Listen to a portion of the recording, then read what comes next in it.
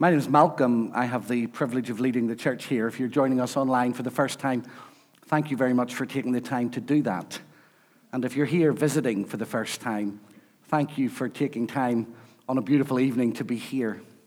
The first week of September 2002 is one that I will never forget. My father had dropped dead on the 31st of August, and I was conducting his funeral. His body was lying in the undertakers on the York Road, just up from the Grove Baths. And with hundreds of people outside, I clung to the edge of his coffin and sobbed. My dad wasn't a Christian. And I needed to know that God was present. I felt nothing. I needed to know that he would carry me through. I felt nothing. I held on by faith to the promise that God was good and that his love endured forever. And I conducted that funeral, and for months afterwards, I beat at God's door like a child beating at the chest of their father. Say something, do something, show me something, help me, give me something to hold on to. And in the words of C.S. Lewis, it felt as if God had walked out and bolted the door from the outside. Lewis wrote those words after his wife died. And no matter how hard I beat at the door, no matter how often I shouted, God did not say anything. About 6 months after it, I keep a journal. I'm an avid journaler because my memory isn't good. It was good, it isn't anymore. I need to remember things. And about 6 months after it, I wrote in my journal, one day, God will answer every question that I have. And on the day that he answers the questions themselves will no longer matter. And I have a choice. I can trust him, or I can turn my back on him. And at that moment, I felt something shift in my heart because I realized that I was too restless to let God give me strength. I'd been beating on his chest for too long. I'd been shouting for too long. And I needed to come to the end of myself before I could somehow experience his grace and his love and his compassion. I didn't change suddenly.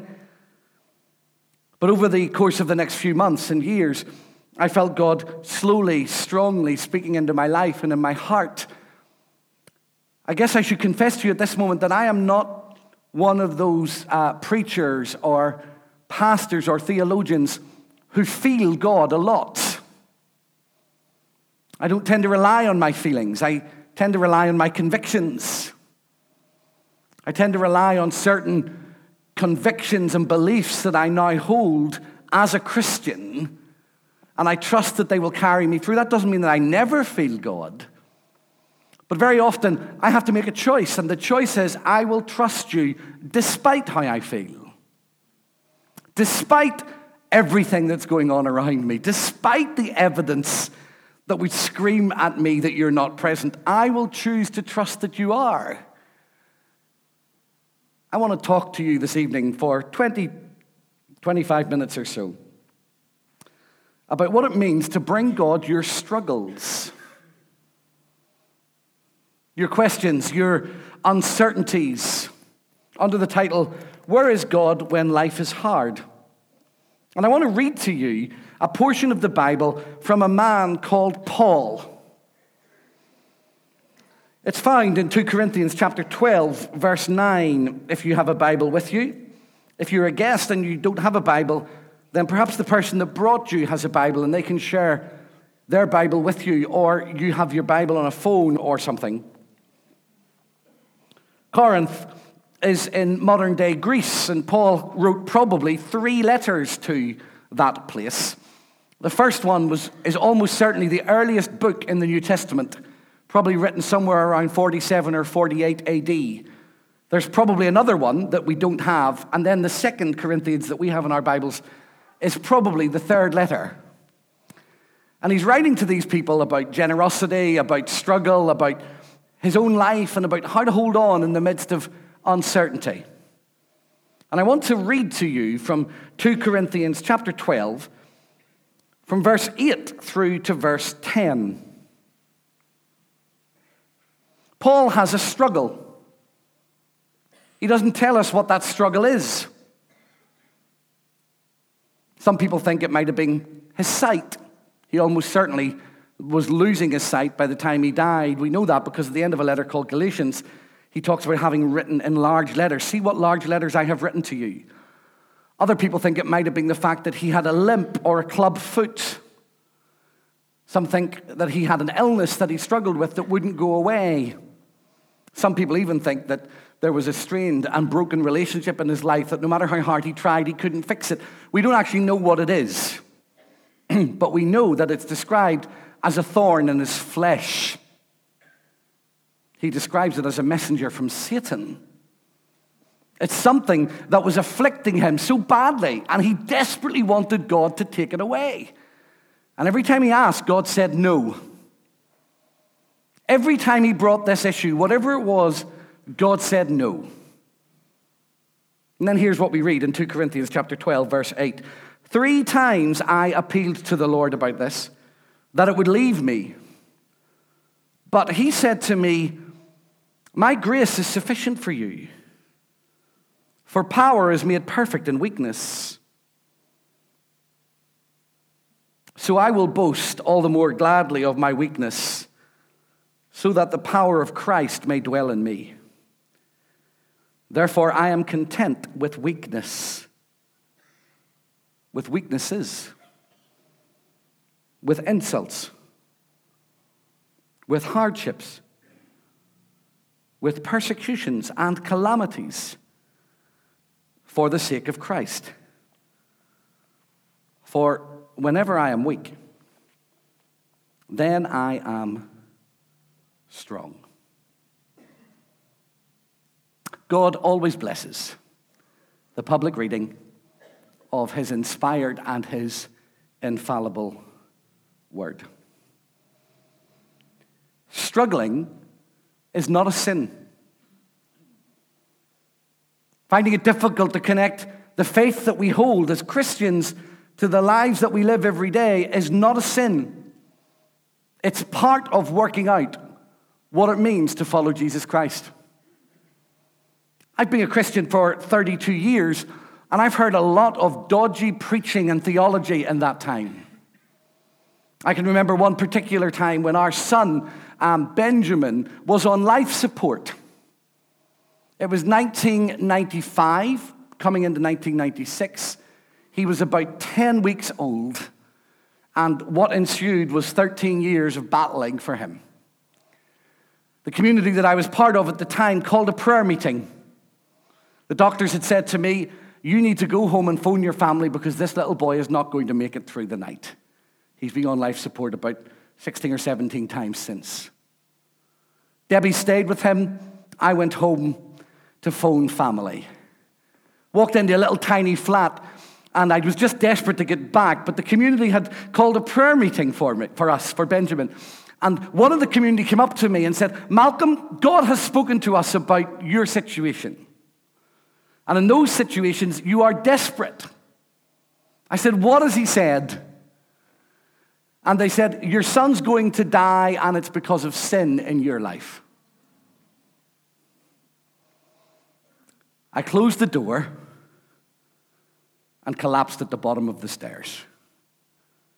And sobbed and sobbed and sobbed and sobbed and sobbed and sobbed and sobbed.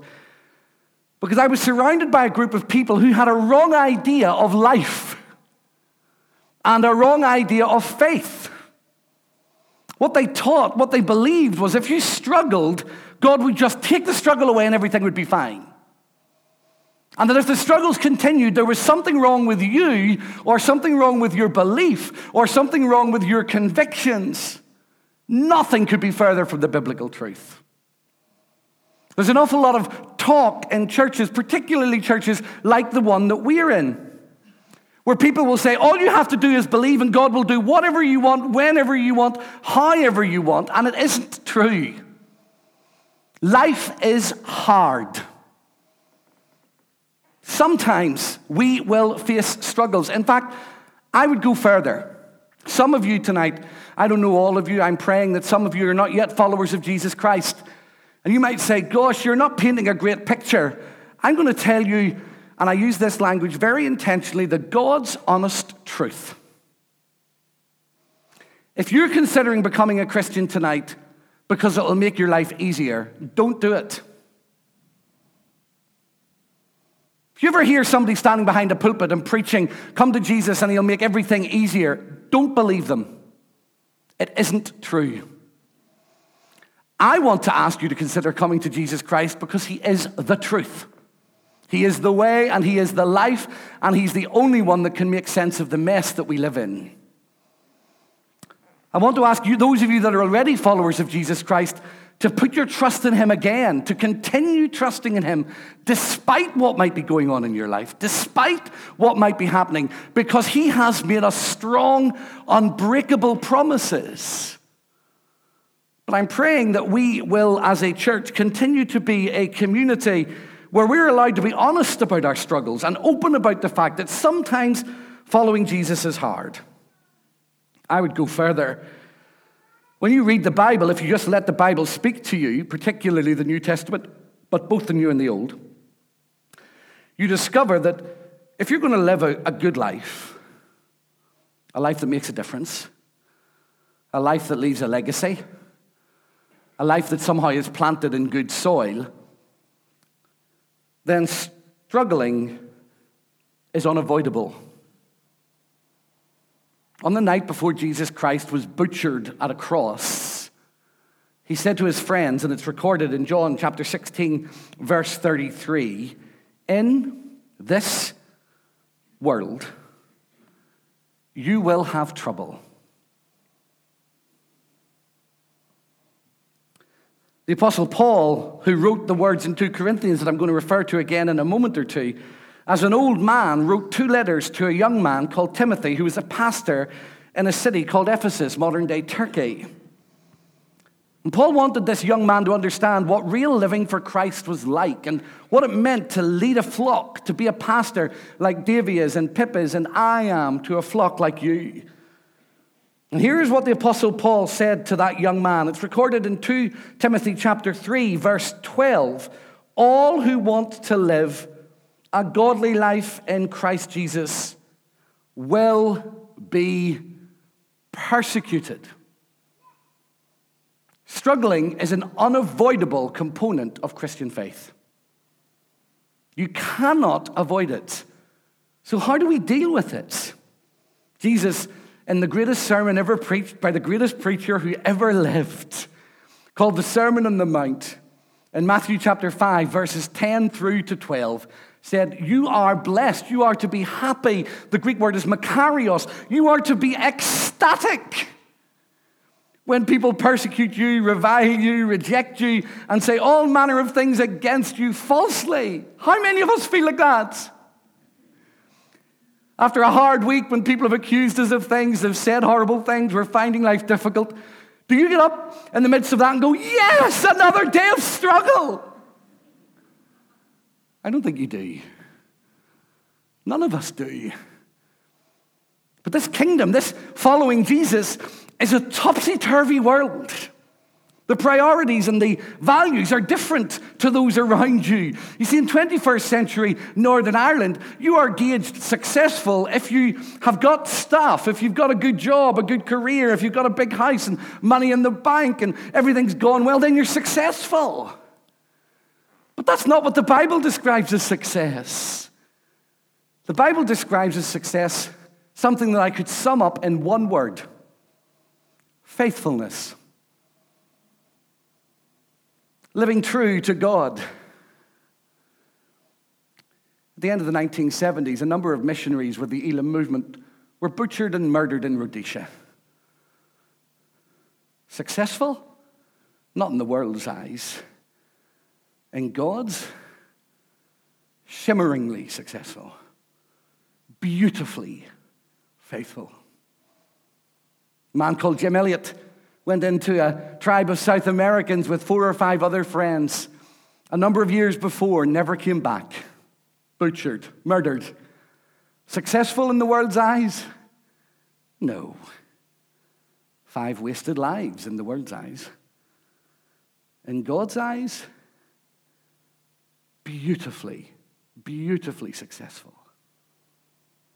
Of the 11 apostles that survived after Jesus' murder and resurrection, Judas killed himself. All of them except John were killed for following Jesus.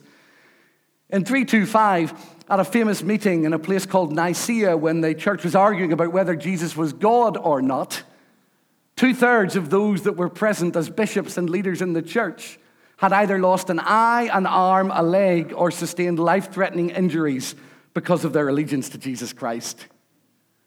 Successful? Probably not in the world's eyes, but in God's, remarkably so. You see, struggle is unavoidable if you're going to live for Jesus Christ. The decision that you and I have to make is what we do with it.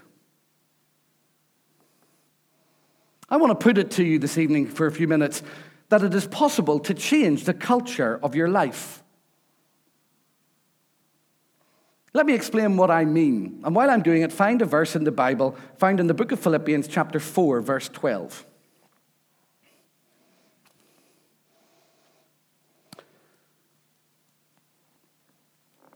Paul, in 2 Corinthians chapter 4, and 2 Corinthians chapter 6, and in 2 Corinthians chapter 10, explains a whole series of struggles that he's had. Physical ones, emotional ones, spiritual ones, political ones, religious ones. They're all there. Everything that you could imagine he has struggled with. And he recounts some of those a little bit in a letter that he wrote to a church in a place called Philippi. And I want you to hear what he has to say in chapter 4, verse 12. I know what it is to have little, and I know what it is to have plenty. In any and all circumstances, I have learned the secret of being well-fed and going hungry, of having plenty and of being in need. I can do all things through him who strengthens me. Hear those words again. I know what it is to have little and know what it is to have plenty. In any and all circumstances, I have learned the secret of being well-fed and of going hungry, of having plenty and of being in need. I can do all things through him who strengthens me. Whatever culture he had in his life, he was able to navigate every storm, every difficulty, and every struggle and come out the other side, still trusting in God. That's the kind of faith I want to talk to you about tonight. A faith that can weather every storm. I want you to think for a moment, if you know anybody who has ever been more maligned than Jesus Christ. This man was completely innocent of all charges, and yet he was murdered. He was poor, and yet he was rich. He was rejected, and yet he was secure. He was attacked, and yet he didn't respond angrily. He was a refugee. He was a child that was born into a family where there was dubious parentage when people talked about them. He had fled from one city to another and had been carried into Egypt by his mother and father, then carried back to Nazareth and pushed around from pillar to post like a parcel of human meat. He was accused of things. He was laughed at. He was ridiculed. He was run out of town. He was mocked. He was made to feel small. You think of all the things that could happen to any of us, and in one way or another, they happened to Jesus Christ, and yet none of them destroyed him. The culture of his life was different. He was able to overcome them all, just like the Apostle Paul was. Whatever the culture of their lives is, I want it to be the culture of my life too. You see, I know that as a 47-year-old man, I'm going to continue to face struggles. I'm going to continue to face uncertainties. Life isn't always going to be fair. It's not going to be handed to me on a plate. Bad things happen to people who are trying to live right. That's just the way life is. And I want something or some things to hold on to in the midst of that struggle so that I can live like Paul did. Does that make sense? Well, let me offer you some of the things that I think can help us. Number one, we have a God who understands exactly what we are facing. Christians believe that when God came and lived amongst us, he took on human flesh, fully and completely entering into the life that you and I live. Turn in your Bibles to Hebrews chapter 4, verse 1, and you will hear these powerful words from Hebrews chapter 4, verse 15, and you will hear these powerful words about Jesus Christ. Starting at verse 14, since then we have a great high priest who has passed through the heavens, Jesus, the Son of God. Let us hold fast to our confession, for we do not have a high priest who is unable to sympathize with our weaknesses, but we have one who in every respect has been tested as we are, yet without sin. Let us therefore approach the throne of grace with boldness, so that we may receive mercy and find grace to help in time of need. There's a story told about the Queen Mother, Elizabeth Bowes-Lyon, that during the Second World War, she and her family were in and out of Buckingham Palace because of threats of bombing. And there was a particular bombing raid in April or May 1941. The same bombing raid, by the way, in which my aunt was killed in Belfast with her fiancé on the day they got engaged. One of my mother's sisters, her 2-year-old sister, had died 20 years before by falling into a boiler. The raid hit Buckingham Palace, and the Queen Mother and King George VI looked around it. And it's reported that she turned to her husband and said, "At last we can look the people of the East End in the eye." In other words, here we are, king and queen of this nation, and at last we know something, not quite as much, but something of the sorrow and the suffering and the struggle of those whose lives have been impacted. Let me tell you something tonight. What sets Christianity apart from every other faith in the world, in history, is God can look you in the eye. And he can say, "I know the struggle you are facing, because my son faced the same struggles. He lived amongst us. He walked amongst us.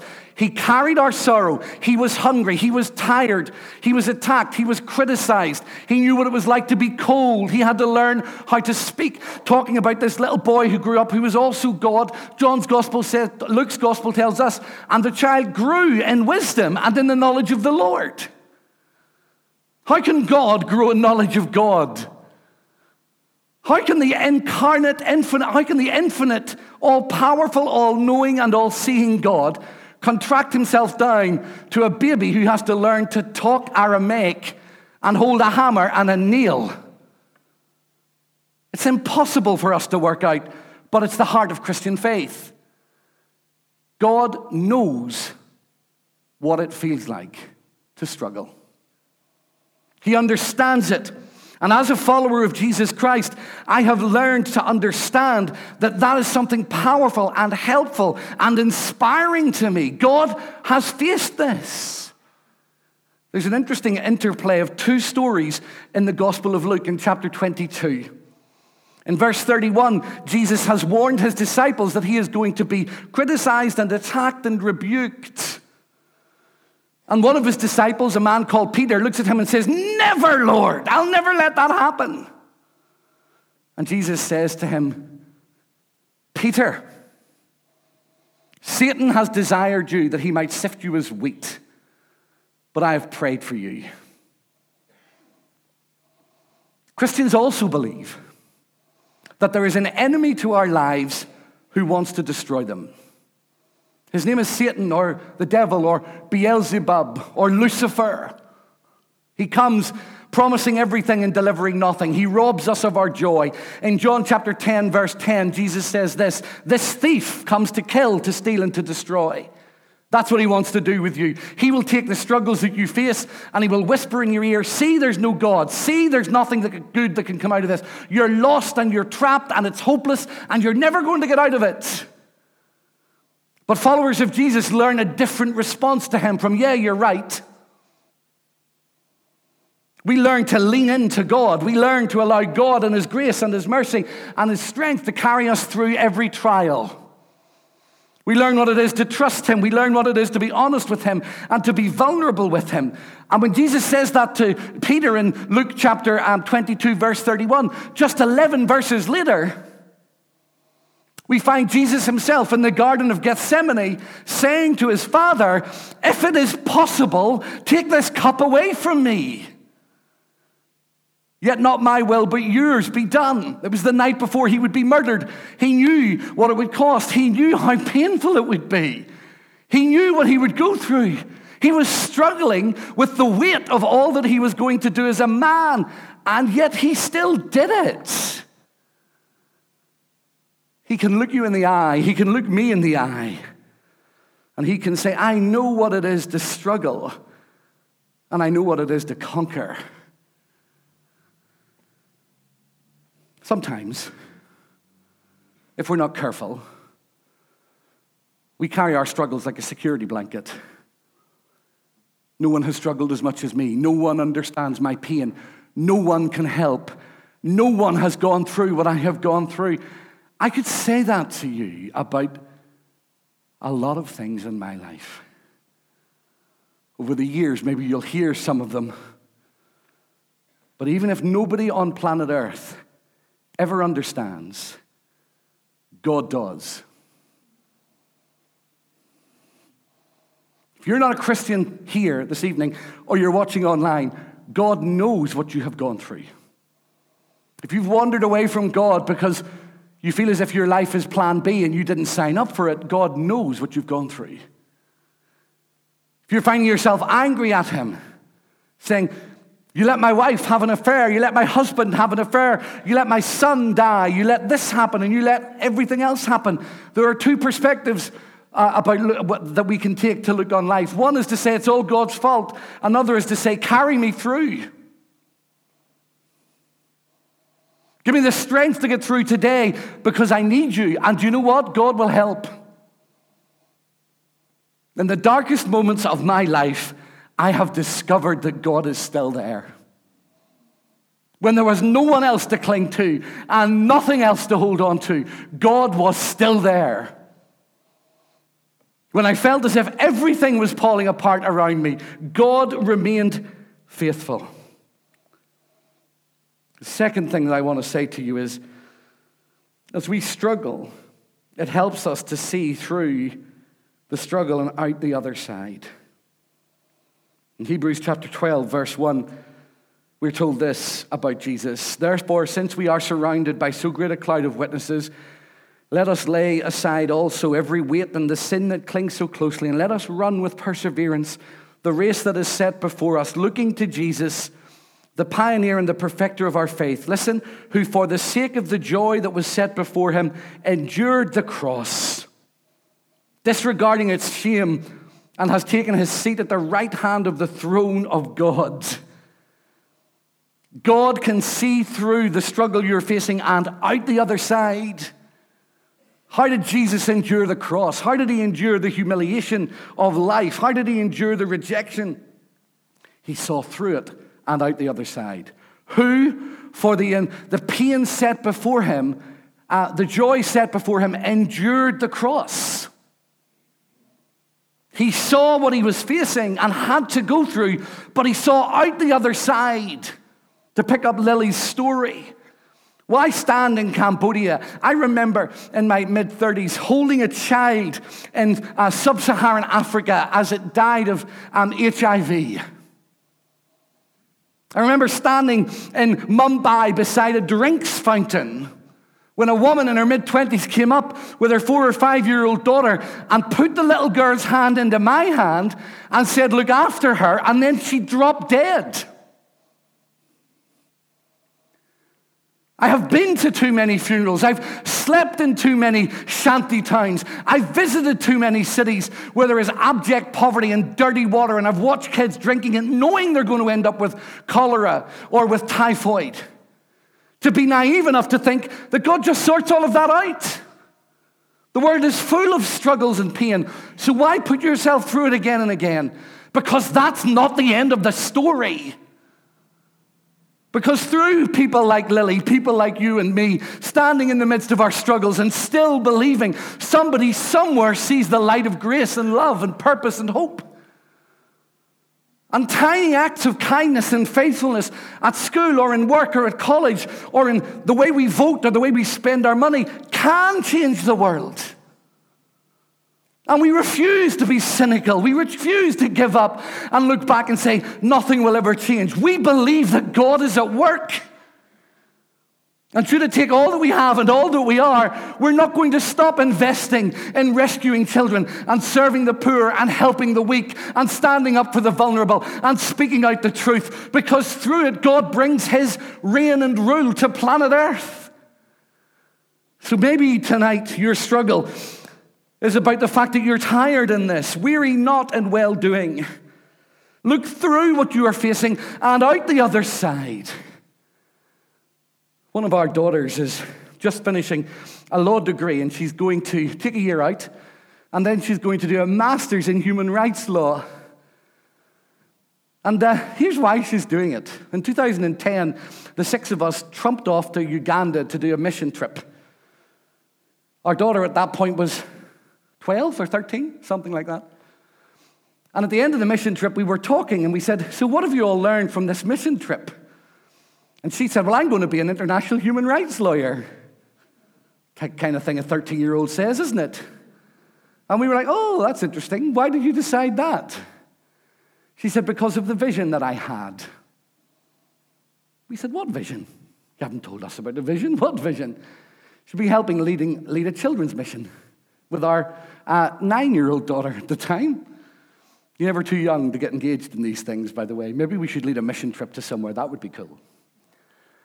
And they looked across a playground, and Anna saw a little girl being beaten with a stick. It wasn't happening, really. It was a vision, a picture. But it was so real to her that she got up to run across the playground to stop what was happening. She's a bit like that. And she saw a man walking across the playground, and he wrapped his arms around this little girl. And he looked at Anna, and he said, Anna, I will take this beating for this little girl, but I want you to give your life to defending little girls like this. And in that moment, she made a decision, and nothing will change her mind. She saw a different future.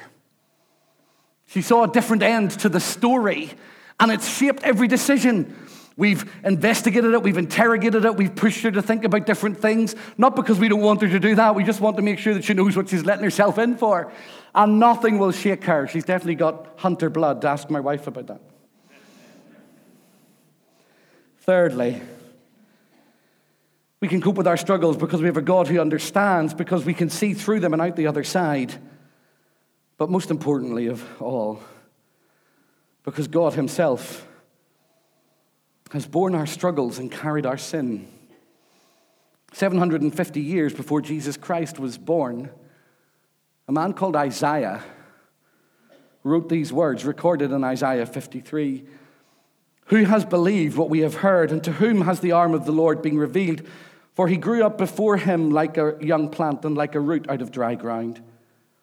He had no form or majesty that we should look at him, nothing in his appearance that we should desire him.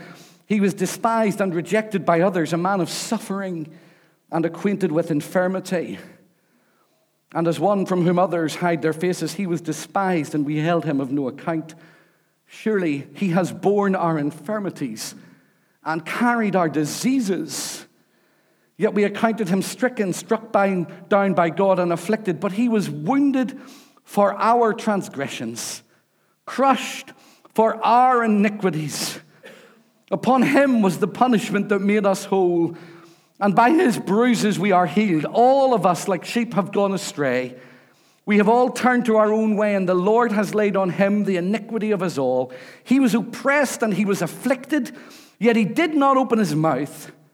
Like a lamb that is led to the slaughter, and like a sheep that before its shearers is silent, so he did not open his mouth. By a perversion of justice, he was taken away. Who could have imagined his future? For he was cut off from the land of the living, stricken for the transgression of my people.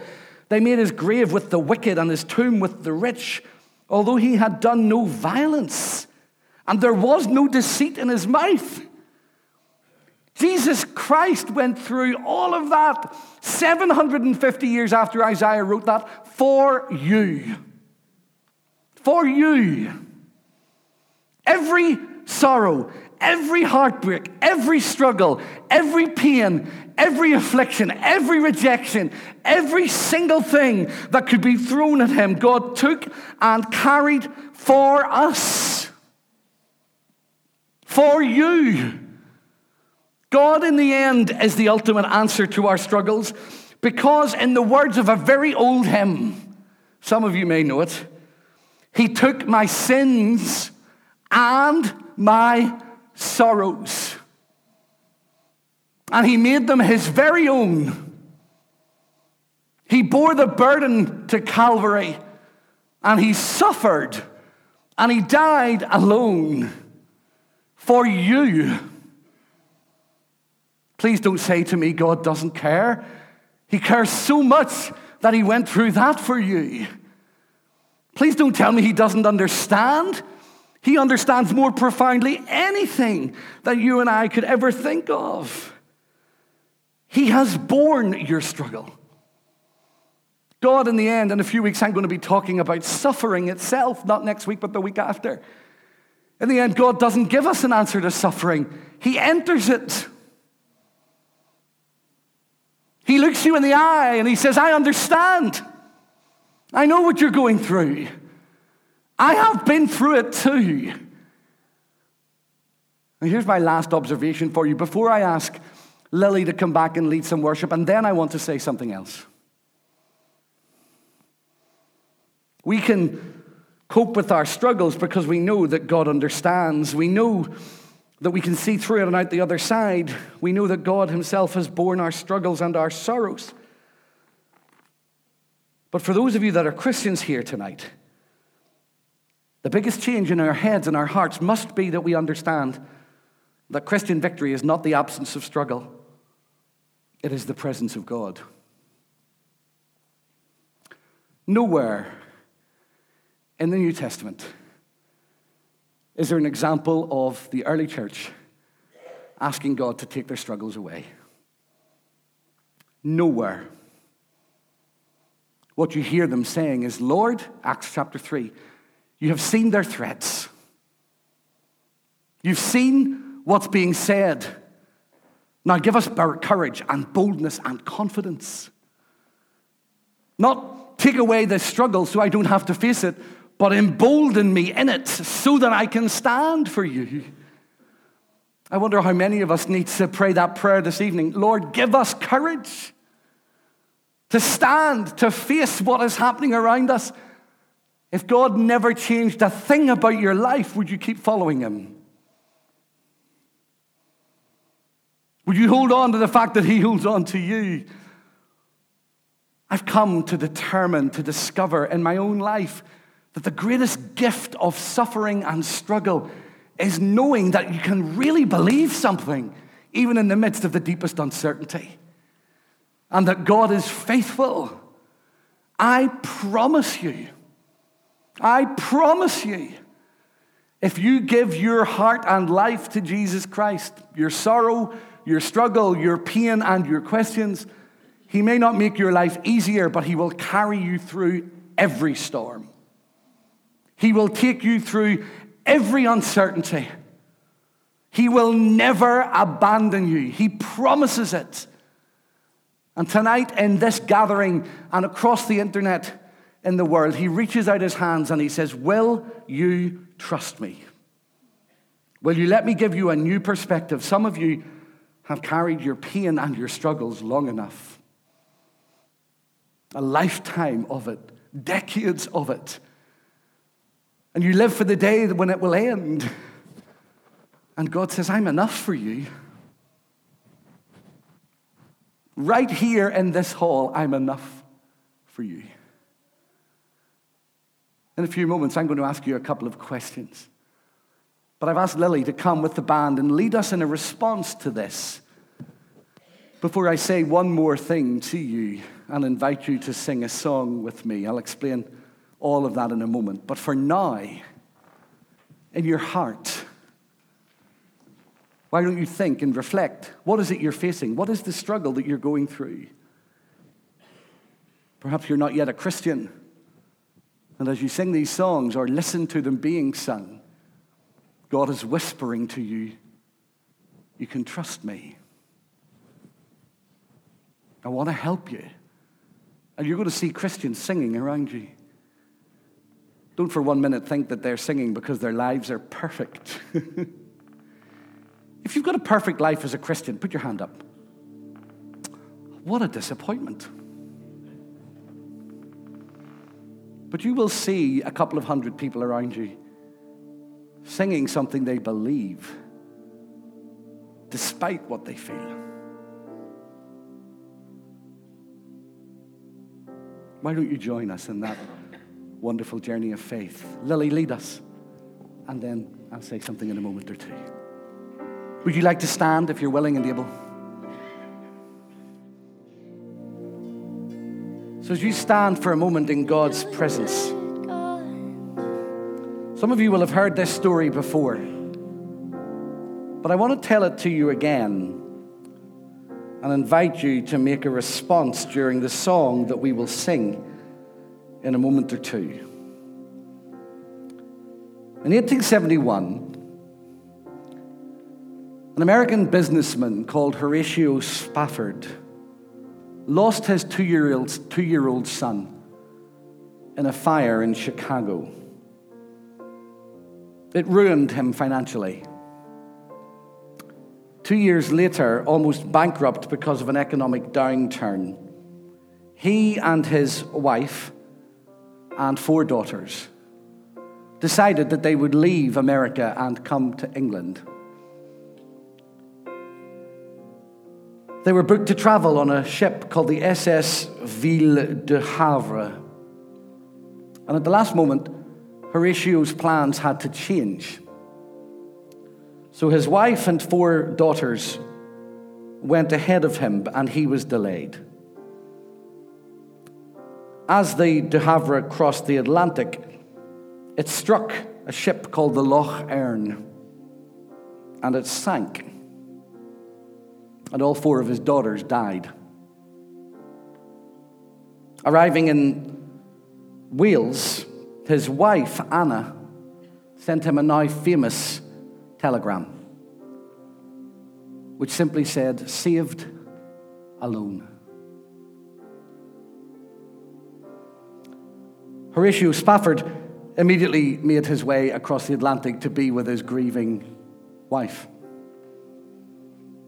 And close to the spot where the 2 boats collided, the captain of the ship asked him, would he like a few moments to reflect? And by the light of a gas lamp, he went down to the bottom of the ship and he penned a hymn that has become known as "It Is Well With My Soul." When the hymn was put to music by a man called Philip Bliss, the tune that you will sing it to in a moment was named the Ville de Havre, after the ship that carried them. They had 3 more children. Their little boy died when he was 4 of scarlet fever.